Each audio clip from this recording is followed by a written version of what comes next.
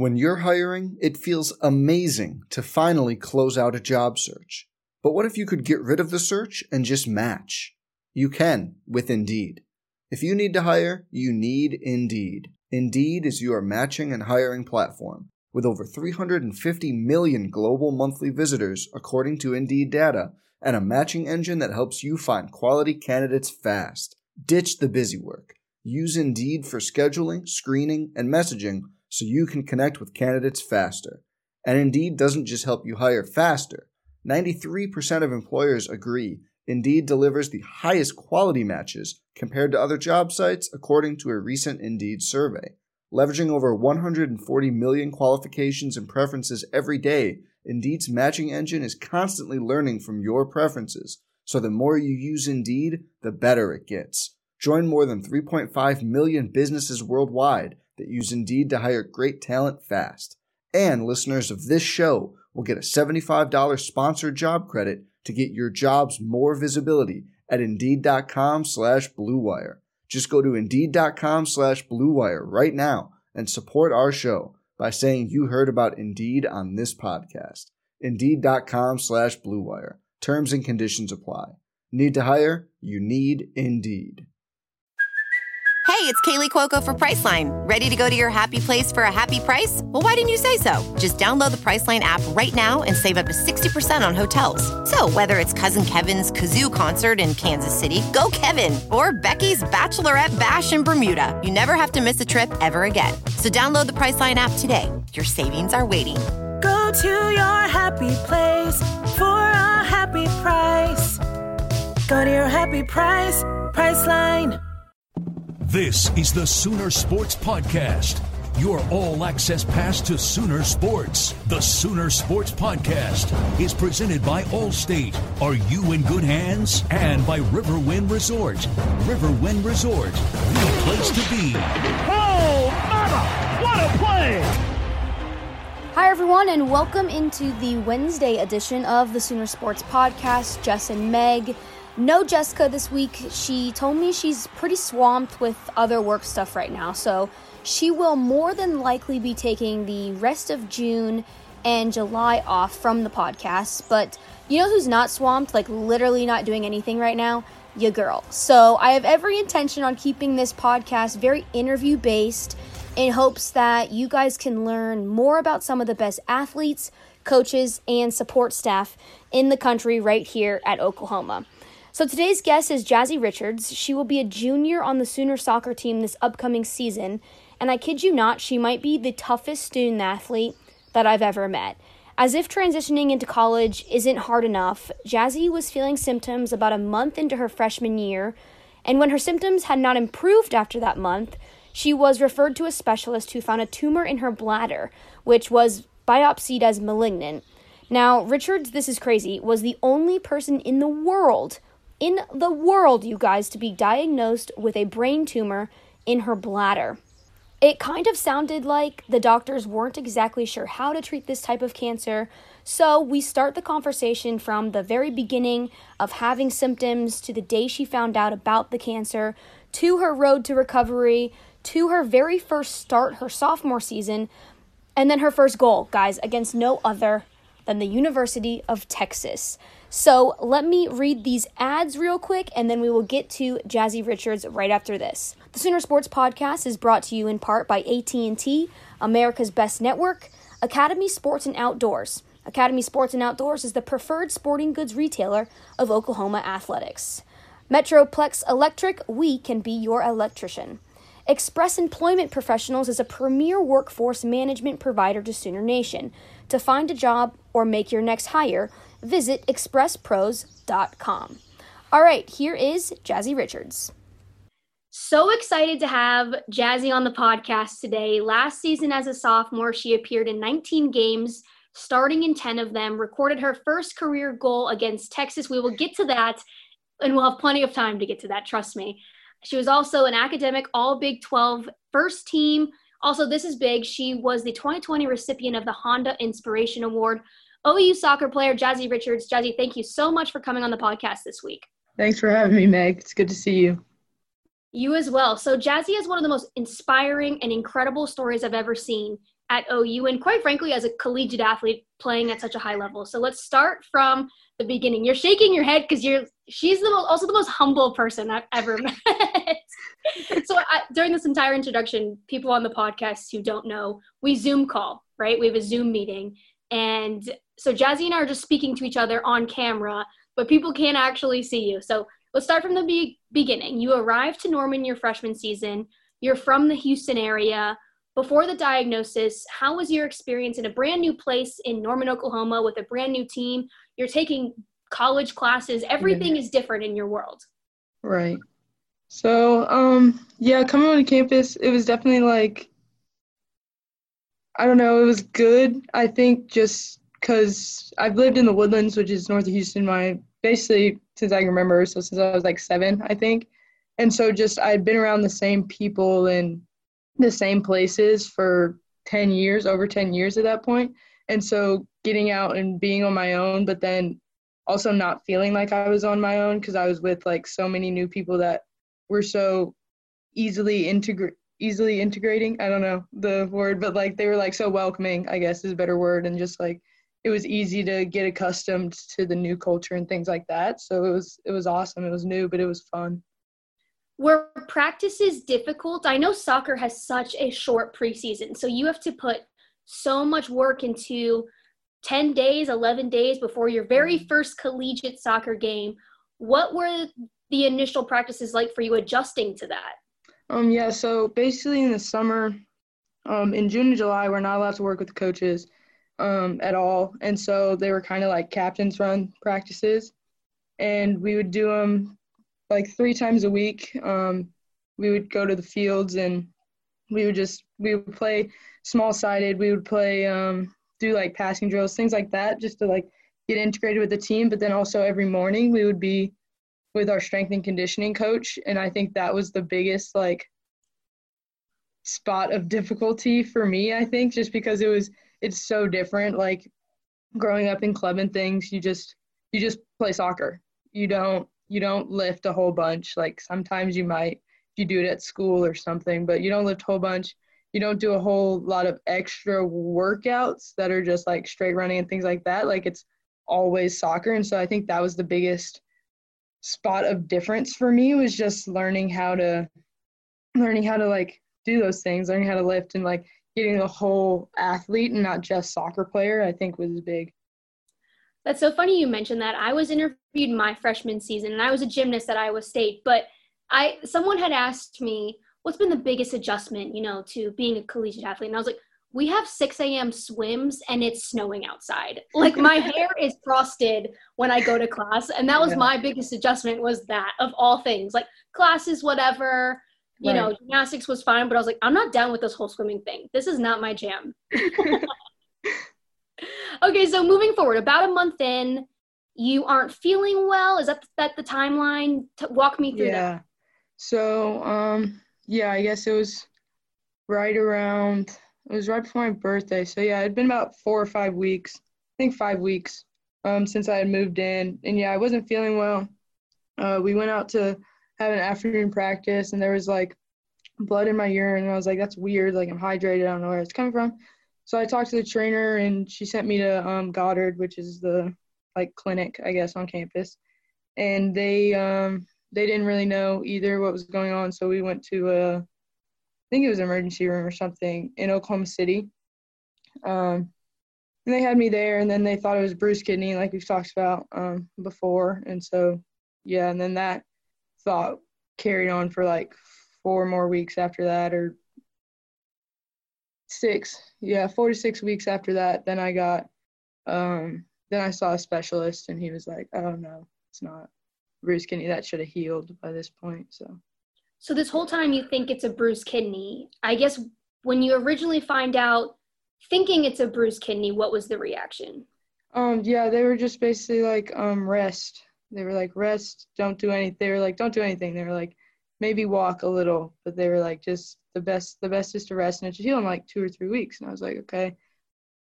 And so I didn't do anything. I would walk around, practice. That was the most exercise I got for like 2 weeks, 3 weeks, and then 4, and then it kept going. And then what happened was basically I would go in it got to the point where I was going in like every week to like get rechecked and things like that to see, because the only way to check is to just like keep giving them samples and they run it through this machine, I guess. And so, yeah, so I just kept going in and getting checked, and like there was so much like optimism about it because they were like, you know, it's going to heal. Like that's just, these things just take time. And so there was like so much optimism around it. So every time I would go and get checked, I was like, okay, like I'm going to be back soon. I'm going to be back soon. But yeah, so then once I saw the specialist and they were like, okay, no, like you're not going to be like, it's not just bruised kidney, like you have to do something else. That's when I was like, oh, okay, this might take some time. Were you getting more and more nervous as time went on and you weren't able to return? I don't think nervous. No, it wasn't nerves necessarily. It was kind of, it kind of got to the point where it was just like frustration. Like I was just like, it's like I don't understand. I'm not scientifically inclined at all. So I was like, I have no idea what's going on. I'm just gonna listen to the people whose background is in science and things like that. And so when things like weren't going the way I was told they were going to be going, I was kind of just like frustrated. I was like, I just don't understand type thing. And like, I obviously, who doesn't want to know what's going on with them, you know? And so I was kind of just like, yeah, I wasn't nervous. I was just frustrated. Like, I just want to play again type thing. Spoken like a true athlete, Jazzy. So the day finally comes, you visit this specialist. How did they tell you the exact diagnosis? Because it's a complicated one. Right. So basically they did this scope and then he was like, so you have a tumor, but it's likely benign. Like out of all the ones I've seen in kids your age and things like that, like there's really nothing to worry about. Like we'll just like remove it and you'll be fine. We'll send it off to the pathologist just for sake of sending it off and just getting it confirmed. And I was like, okay, cool, great. So when can I play soccer again? And he was like, yeah, you should just rest for like probably like two weeks, but you should be fine. And I was like, okay, I rested for like maybe a week. I was like, nah, I need to play again. But so then, so they sent it off and I was thinking that was going to be the last thing, you know? So I was just completely focused on like getting back and being ready to go. And so in the time when I was waiting for the results to come back, I was playing. And so I think I played like 4 games, I think. But the thing was, the weird thing about it was the results were supposed to be back in like 2 weeks max, right? And so I was like, okay, cool, like what exactly was going on. And so 2 weeks passed, and then 3 weeks passed, and then 4 weeks passed, and there was no indication of what was going on. Like I still hadn't heard from the doctors, and I was like, that's so weird. Like, why is this happening? But I kind of just like put it out of my mind because I was like, you know what, I can play again. Like it's no big deal. But then I got a call like 4 weeks after or something, and they were like, hi, like, can you come in? Like we want to talk to you about your results or something like that. And I was like, yeah, sure, okay. So I went down there again, and yeah, they were basically just like, so it's malignant, but we don't know what it is. They were like, we might have an idea. Because I guess they have like in-house pathologists, I guess, but they didn't know what it was, so they had to send it to all these like places, like these like specialist places, I guess, in like Virginia and all these places, and nobody had seen it. Nobody was familiar with what it was, and so they were like, I suggest that you go see one of the major cancer centers. And so those are like, I think like St. Jude's, MD Anderson, and one other one, John Hopkins maybe, I don't know, like all over the place. And I was like, well, MD Anderson's at home, sort of. It's like an hour and 10 minutes away. So I'm like, okay, like I'll just go there. And then what really actually confused me at this point was I went down to the MD Anderson people, And they were like, our people looked at it. We have an idea sort of what it is, but we want to go in and get another sample for our own sample. And I was really confused at that point because from my understanding, it had been taken out, like the whole thing had been taken out. So I was like, what are they going to go in and take? So I guess maybe it grew back. I still don't know what the deal is with that. But so they did a surgery. They did a surgery again. It was a Thursday. Yeah, because it was funny. They had this like portal online with all your appointments and things. And I knew that I had an appointment on Tuesday. And I was like, okay, cool. But then in there it says surgery on Thursday. And I was like, what? We have a game on Friday. Like, I was like, I can't have surgery on Thursday. I was like, maybe it's like a typo or something. But then I got down there and it was not a typo. So, yeah, so I did the second surgery. And then after that one, I was like, okay, I was like, they had to get the rest of it. They had to get all of it at this point. Like, I'm good to go. This is all past. This is all behind me. And then I would say, sorry, this is like a really long story. I would say like a month and a half after that. And then after that one, I didn't really play. Like, I was like practicing and stuff, but I didn't really play after that one. So the season ended. We were just going on about normal life. Like, we were getting ready for the next season, we were doing workouts, we were doing all that stuff. And about a week before finals, I got another, like, I was just looking to see if maybe the results were in or something on that portal that I mentioned earlier. And it said there was another procedure. And I was like, what is this? And I remember I was with my friend Marissa, and because she's HES major, like pre-PA or pre-med, one of those. And I was like, do you know what this is? Because it had like a fancy name. It was like cystectomy, I think was the name. And she was like, no. And I was like, what? So we Googled it. And it said there was two definitions. And the first one was removal of a cyst in the bladder. And I was like, okay, like, I guess this thing is still in here. Like, I guess they're just going to take it out again. Then the second one was like full removal of the bladder or something like that. And I was like, whatever. Like, I kind of just ignored the second one. I was like, they're just going to remove the cyst again or whatever. And then my mom called me one night and was like, what are you doing? And I was like, watching TV, Mom. Like, what are you doing? She was like, I'm like 30 minutes away. Like, do you want to get dinner? And I was like, what? She's 30 minutes away? I was so confused. I was like, because I live 6 hours away. I was like, what does she mean she's 30 minutes away? So I called my dad. And I was like, Dad, like, why? Like, what's going on? Like, why is Mom here? And he was like, I told her not to come. She just wanted to tell you in person. I was like, tell me what? He was like, just go eat with her or whatever. And so I don't even know. I think we just like ordered food or something because I didn't want to go anywhere. I was like, Mom, what's going on? And she told me that, yeah, the MD Anderson people, I guess, because I was still fully in kid mode, and I put my parents' numbers on everything. I was like, just contact them. Like, I don't really care.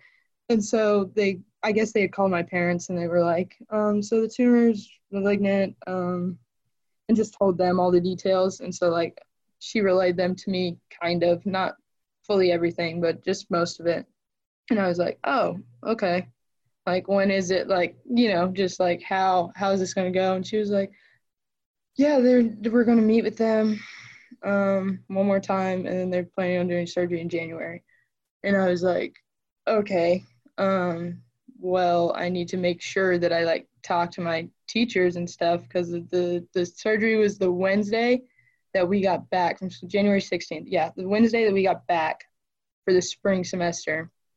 And so I was like, I don't know if I'll even be able to go back, like, things like that. So I just had to make sure that I, like, talked to my teachers and stuff for the next semester. And it was probably so weird for them. They were probably like, who is this kid, like, emailing me? I don't even have them for another month and a half. But yeah, so I met with my freshers, and then I was able to go on that Monday and Tuesday to just make sure that everything was set, and I headed home. And I had surgery on the Wednesday, and then 2.5 weeks later I went back to school because I had a test on the Monday or Tuesday or something like that. So yeah. So going backwards a little bit, what exactly was the diagnosis, if you're comfortable in telling us? Yeah. So it's called an ependymoma, which is it's extremely rare tumor from my understanding, but it's a brain tumor, and so sometimes it's found in the central nerve, like in spinal cord, things like that. But yeah, so 1 in 7 billion and 200 million, however many it is, people in the world, and I was the only one that they found it where they found it. So it was kind of like uncharted territory, I guess. And you never want to hear a doctor be like, "Yeah, I've never seen this before." But yeah, they had never seen it before, so they just developed what they thought would be the best plan of action, and we went for it. Did that concern you at all, that you were like, wait, so these doctors have never done this before because they've never seen it? Like, they're making up this procedure as they go. Yeah, well, that was the thing. Like, they had done the procedure before, but they had done the procedure for other types of, like, cancer and other things like that. So I wouldn't say, yeah, I wasn't concerned necessarily that they wouldn't, like, do it right or, like, yeah, I wasn't concerned about that. I wasn't concerned about anything really. I was kind of just like, you know what, that's fine. If y'all think this is best, then that's what's best, and like, let's go for it. The only thing I was concerned about was like not being able to play anymore, and I was like, how are we gonna get the best opportunity to play? Because there were three different procedures that they could have done initially that they thought they could have done, but then ended up the location of the tumor I couldn't do one of them, and then what the other one he was just like, I don't recommend this for anyone. So I was like, okay. I was like, okay, I'll just do I guess that leaves my process of elimination. That leaves the one that I got. You must have had some interesting confidence in these doctors when they're like, this one is not, we're not going to do this one because we can't. I'd be like, sorry, why did you give me the option then? Right, that's what I thought at first, yeah. But I was just like, you know what, that's fine. I was like, it's all right. Okay, so the day you find out that this is a cancer, we have to get it removed, clearly you weren't concerned about it, but your parents, how did your parents take the news? What was that day like for parents of an 18, 19-year-old person? Yeah, honestly, I don't know. Like, I called, so they weren't there because I saw the day I found out it was malignant, I was still in Oklahoma. And so they weren't there, so I had to call them. And they weren't together. Honestly, I might have texted them. Like, I don't know. I think I called one and texted the other, but I just was like, I was kind of, for me, because, like, and they'll attest this, like, there aren't that many things that are a huge deal, you know? And so I was kind of just like, okay, here's the information, like, kind of like, not do with what you will, but like, here's the info. And that was kind of it for me. Like, I don't know. It's hard to explain. I don't know how it was. I can imagine it was absolutely devastating for them, but I can't tell you. I don't know. Cause I kind of was just like, here's the info. Yeah. And they were like concerned. They were concerned like how I was feeling. They were concerned how I was feeling. And then I told them I was fine. And that was kind of just, you know, that was kind of just the end of the, like, I don't know. But, like, were you actually fine? Like, you had to be afraid of something, right? Yeah, I mean, it kind of took a little bit probably for it to, like, sink in. Yeah, it took a bit for it to sink in, I think. And so, like, initially I was completely fine. And then, like, after a little bit of, like, after I found out that they were doing, so in December, right before I found out that they were doing the big surgery, I was kind of like, okay, like, this is a big deal. Like, this is a, you know, like, I was kind of like, well, things could go wrong, or like, if they don't fix this or things like that. And so that's when I would say not that I was like scared necessarily, but I was just like preparing myself mentally for like whatever was to come. I was like, they don't know necessarily exactly what's going on. So like, you just need to be prepared for the worst, hope for the best was kind of the mindset that I was in December and then through January. Was there ever a moment where the doctors said you might not be able to play soccer again? Like, obviously your life is going to be changed after this surgery. Well, before the surgery too, but was there ever a moment where certain things that meant a lot to you weren't going to be the same?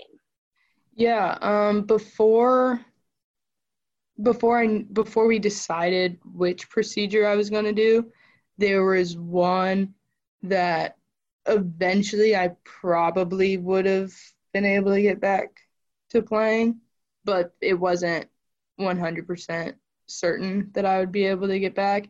And even the procedure I did, they didn't know, because once they go in, they were like, it could be different than we're anticipating, and like we might have to do more than we thought. And so there was a time where it was a possibility for sure, but they said once they went in, that things went as planned, and like if everything heals properly, like I'll never be back physically, like obviously because I'm down in Oregon, but like physically, like certain things, certain muscles and things like that they messed with won't ever be as strong technically, but like it's not to the point where completely hinders my ability to play. So what was the recovery process like? I guess from the beginning, after the surgeons tell you, okay, things went well, we saw what we thought, we got rid of it, your life is different. But I guess from that point on, what was the recovery process like for you?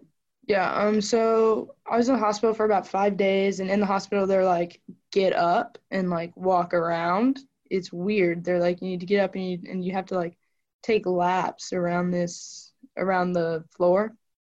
And because they want to make sure that all the new systems, I guess, that they connect are like working and things like that. And so that's the walking started right at like the day after, I think. Oh, wow. And then when they send you home, they're like, okay, keep walking, but literally don't do anything else. They're like, they didn't even want you taking the stairs. Like, don't do anything limit your activity as much as possible other than walking. But they're like, you need to walk. And so that was about, I could literally only walk and not take stairs for like 6 weeks. And then after 6 weeks, I went back and they were like, how's walking going? Things like that. And I was like, great. I was like, what can I do? Like, I was like, it's awesome. Like, I was like, everything's great, And they were like, okay, I mean, you can start to slightly increase your activity to maybe like jogging and things like that. And so when they said that, I was like, green light. I was like, here we go. And so then for probably another 6 weeks, I was doing a lot of jogging. And I mean, I was probably going a little faster than I should have near the end there, but it was still technically just supposed to be like things like jogging, and you could get up to like, you could lift up to 10 pounds at that point, because you weren't allowed to lift anything either.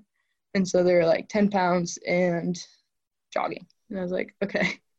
And so then, yeah, I guess 4 months later, I started doing like non-contact in practice. And they were like, you can build in by like 10% a week or something like that. And when it got to that point, it was kind of like based on what I could handle. And because they didn't have a roadmap really for a kid doing this and returning back to play. So he was kind of just like, the doctor was kind of just like, if you feel fine, like, then do what you can, but don't overdo it, was kind of the information that I got. And for a kid like me, I was like, okay, like, yeah, don't overdo it. Okay. But so it was kind of, after about 4 months, it was kind of just like, it's up to your discretion how you go about it. So super vague instructions on how to get back into shape, and it just went over your head. You were gonna start getting into soccer shape, but did you ever think getting back in shape is going to be tough, but it's nothing compared to what I just endured? Yeah. Honestly, I never like compared the two. When I was thinking about it, I was kind of just like, okay, what I just endured, like, that's done with. I was like, I'm on to the next thing. And so then whenever I did start getting back into shape, I was like, this is so hard. I was like, this sucks. But it was, I never really compared the two, like they're kind of, I don't know. I never compared them. It was kind of just like two separate things. Okay, fast forward to the 2019 preseason. So just this past fall, you're healthy. You're figuring out how to play this kind of new game, I guess, in your sense, with your new body, your new mind. What was the biggest difference from preseason 2018 to preseason 2019?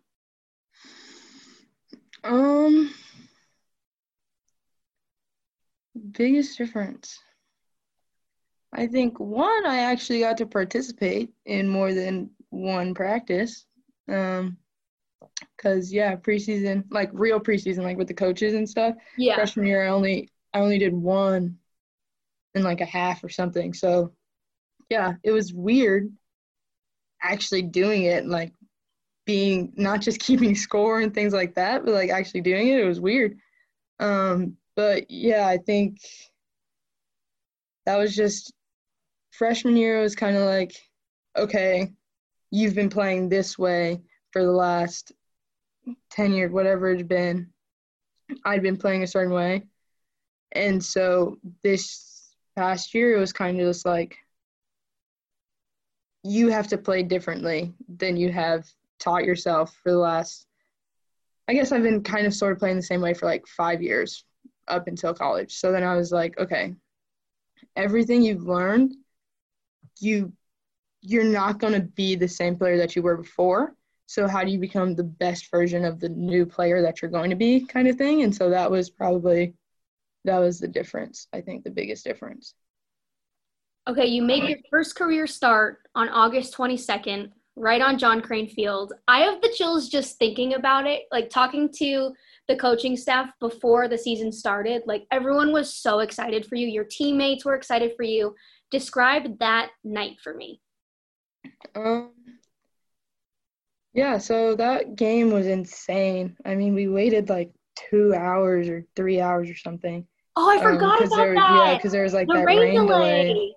And so, I don't know, it was obviously like a big deal, in like hindsight. But in the moment, I was kind of just like, all right, let's go. Like, game number 1, we need to win. You know what I mean? We need to do our best as a team.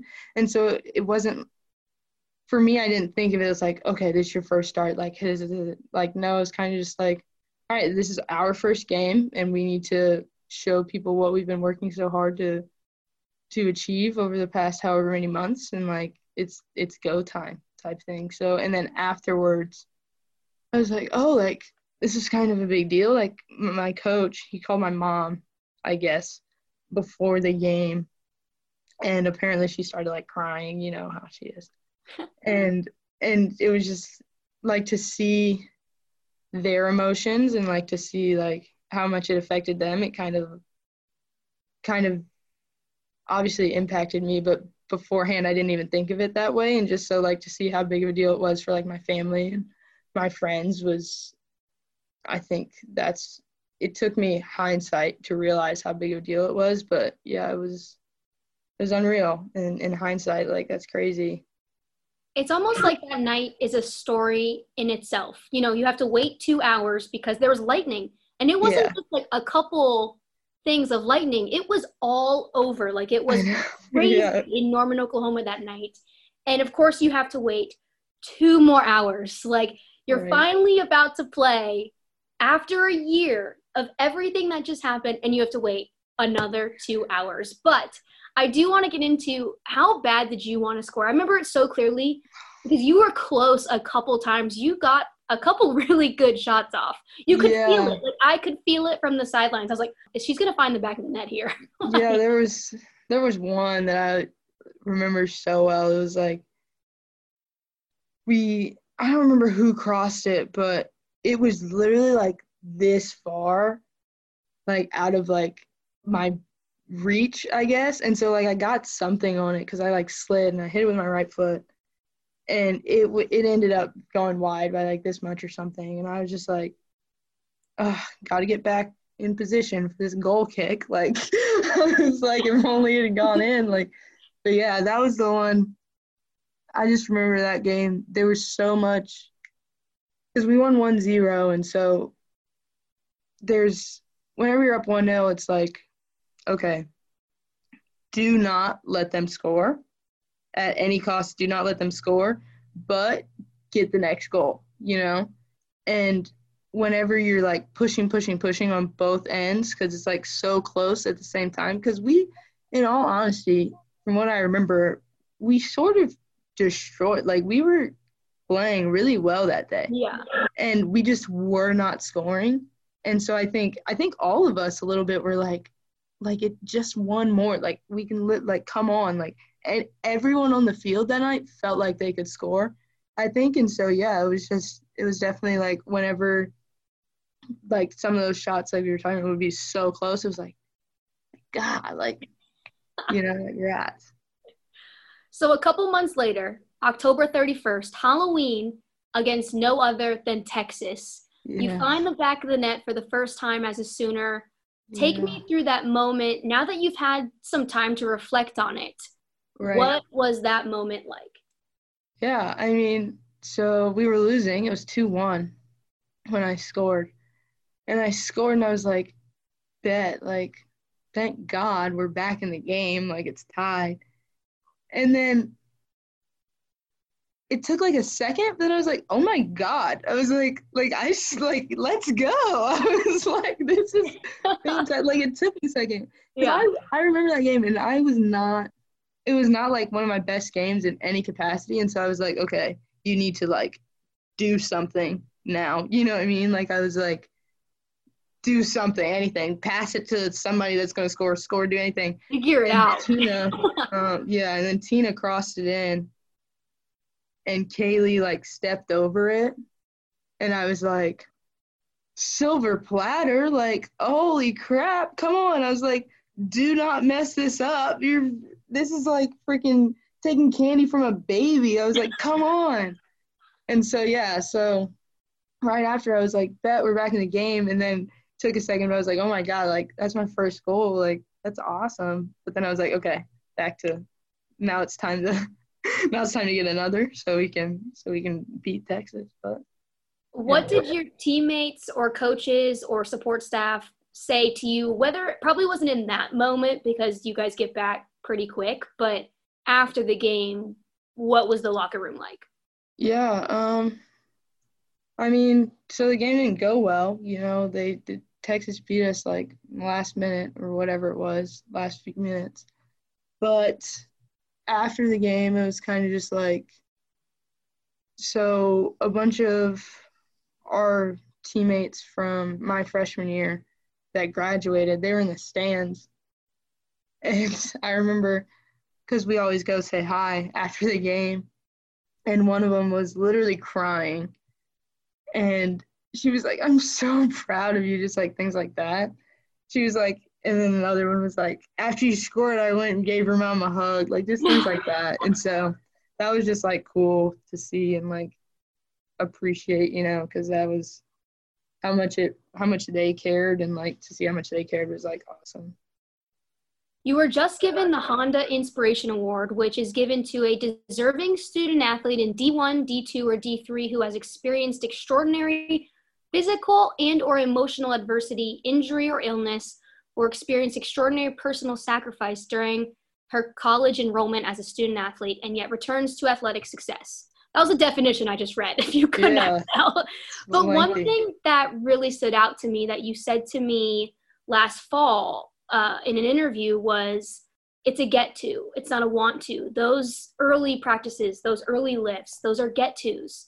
How did your perspective change over the course of the past 2 years? Yeah.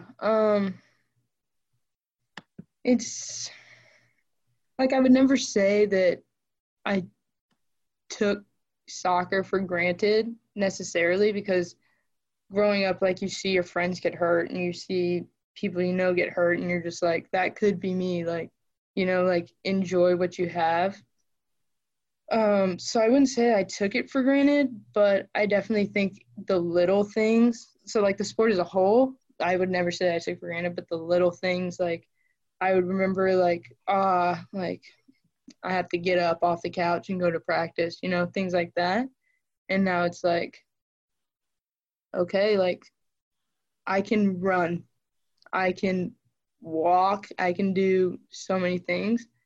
And it's just like, and I say, I've been so a long time ago, probably like 3 or 4 years ago now, my friends, they both tore their ACLs, one right before our season and one during our season. And we were in like a regional final, I think, or a regional semifinal.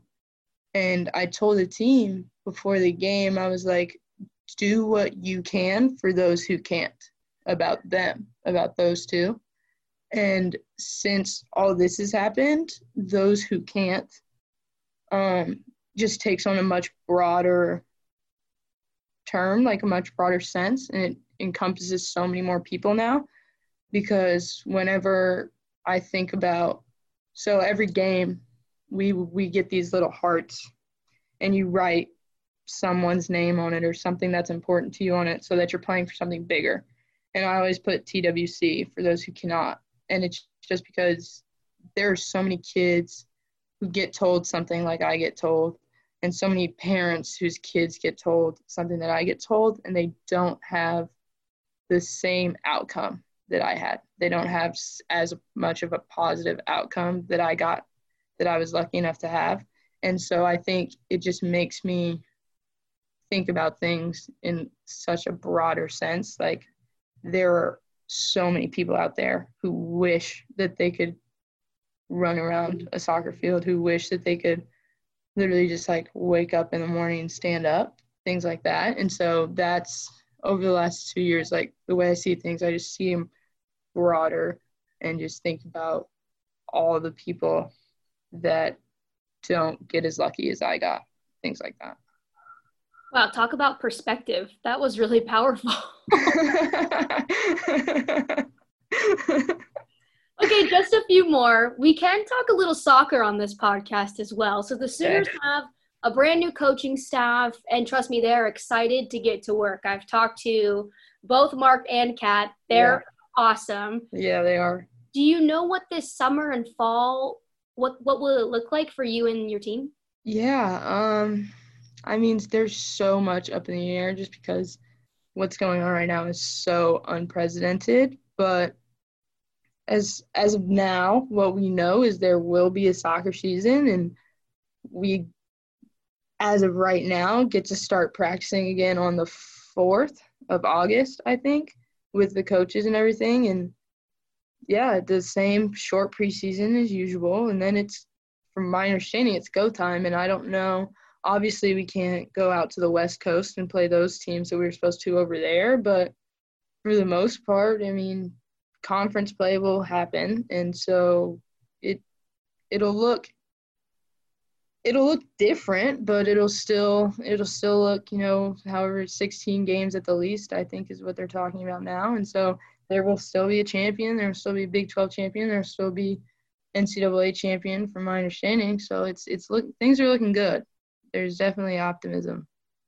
Your college career is for the storybooks. You've had soccer taken away from you once because you got diagnosed with cancer.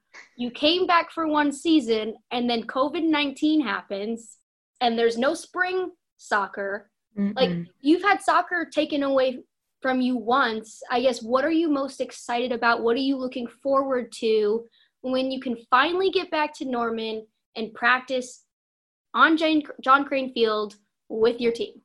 Yeah, I definitely think just everybody being back together, and that might look different too with the whole, social distancing and small groups and stuff, but just being able to start to get a flow and to start to get back those connections, because there's nothing like playing together. You can pass the ball up against the wall as many times as you want. You can dribble through as many cones as you want. But there's nothing like going out on the field and just playing pickup or playing small-sided and, actually getting relationships down and things like that. So I think that's what I'm looking forward to the most. All right, Jazzy. Well, I cannot thank you enough for all your time today. This went on a lot longer than I thought it would, but your story is so remarkable and so inspiring to me that, Thank you. I think a lot of people would be interested in this. So congratulations on receiving the Honda Inspiration Award. Thank you. And truly, I cannot wait to see you hopefully in August or September or whenever I'm allowed to get on the field with the team again. Yeah. Can't wait. I really appreciate you for having me. Deposits for 2020 Oklahoma men's and women's basketball season tickets are currently on sale. Call or text 405-325-2424 for more information, or lock in your seats today by visiting Soonersports.com. Even in these uncertain times, your Oklahoma Chick-fil-A restaurants are here to serve you. Dining rooms are closed, but where possible, you can still order from the drive-thru, the Chick-fil-A app, or from DoorDash. OU Extended Campus. Degrees online, on-site, on your schedule. Become the tradition. At Mercy, your life is our life's work. Here's What's on Tap, presented by OG&E. OG&E is power at the speed of life. This week on our Classic Game broadcast, we will focus on the Sooners' battles with TCU. On Thursday night, don't miss the OU versus TCU baseball game from the 2017 season with a dramatic finish courtesy of Renee Martinez. This Saturday, we continue our celebration of Big 12 championships with the OU versus TCU Big 12 football title game from 2017. Make sure you subscribe at Soonersports.com/podcast. Thanks so much to Jazzy for sharing her story and being such an inspiration to so many. Just in talking to Jazzy, I literally forget that she's 19 or 20 years old. She just seems so mature, so thoughtful, and the perspective she brings to this Oklahoma soccer team, this Oklahoma athletic department, truly is remarkable in my eyes. All right, thank you so much to everyone listening. I will see you guys next Wednesday. Swimsuit? Check. Sunscreen? Check. Phone charger? Check. Don't forget to pack the 5-Hour Energy. It fits great in a pocket or carry-on, and the alert feeling will help you arrive ready for anything. Now get 20% off when you use code 5HETRAVEL at 5hourenergy.com. Expires April 30th. One-time use only. Not valid with other discounts. Remember, visit 5hourenergy.com and use code 5HETRAVEL to save 20%.